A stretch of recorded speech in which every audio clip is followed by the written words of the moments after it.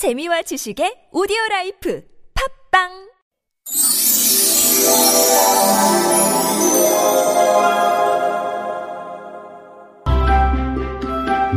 Once upon a time on this planet, More than a match.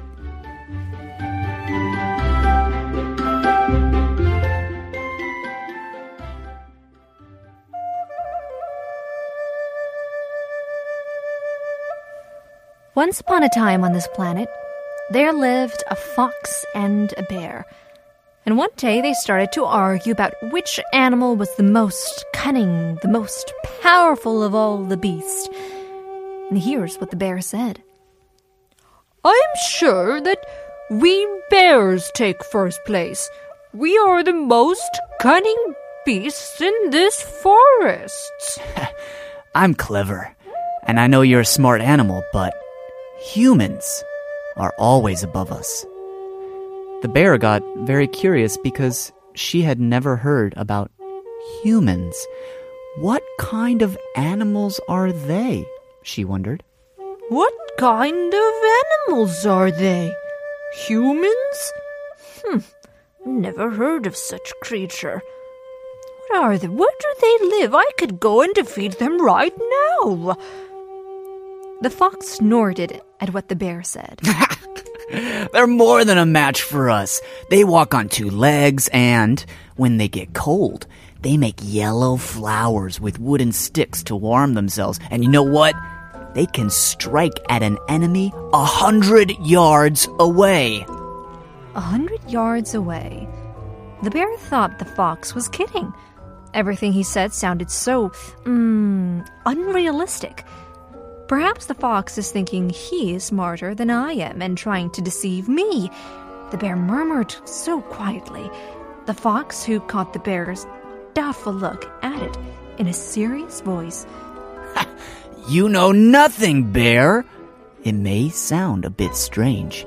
I understand. Because even I could not believe such creatures existed. Well, come along with me. I will show you what humans look like. The fox led the bear through the forest until they came to a road heading to a village. Smoke was coming out from the chimneys of the houses, but Bear thought humans were making clouds. Wow! Look up in the sky. Puffy white. Are those nimbus clouds? Do you think they know how to make rain? Now, be quiet. Just hide here. And we shall see what we shall see. Soon, children from the village came along and started to play with toy guns and swords. Excited, the bear shouted, Oh, look! Look! Hey, I told you be quiet! Do you want to let them know that we are here? They are not real humans. The real humans are way bigger and way stronger. So they waited again. Hours later, they came. The sound of a brisk footstep, many footsteps on the road, and the bear saw a tall human in a red coat was walking towards the bear and the fox. He had a sword by his side and a musket over his shoulder. Whoa!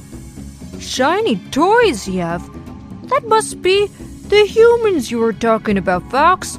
It doesn't seem like the most cunning animal, though, does he? The fox didn't answer. The soldier was coming closer and closer. Well, I don't see anything to be afraid of. Let's just go talk to him. I'm sure he'll like us, and I'm sure other humans will welcome us too. And hoisting himself clumsily out of the bushes, the bear lumbered along the road to talk to the soldier. Hello, my fine fellow. I have heard some wonderful stories about you. So, could you tell me? But before the bear could speak out one more word, the soldier drew his sword and swung it. The bear approached up to the soldier, still smiling. Stay away from me! I have a gun! The soldier's voice was shaking. How cute.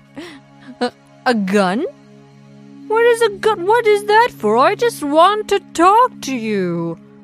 And with trembling hands, the soldier took out his gun to scare the bear away, and then there was a flash and a loud bang. But the soldier failed to hit the target. The bear got closer to the human and saw that he was losing his nerves.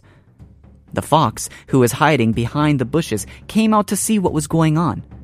The soldier, who the fox thought was the strongest, was quivering in front of the massive bear. Soon, the fox realized that even though he was nothing more than an irritating chicken hunter to humans, the huge bear was the real threat that could kill people and destroy everything. Grinning, the bear asked the fox, So, this is more than a match for who? Here's Angus and Julia Stone.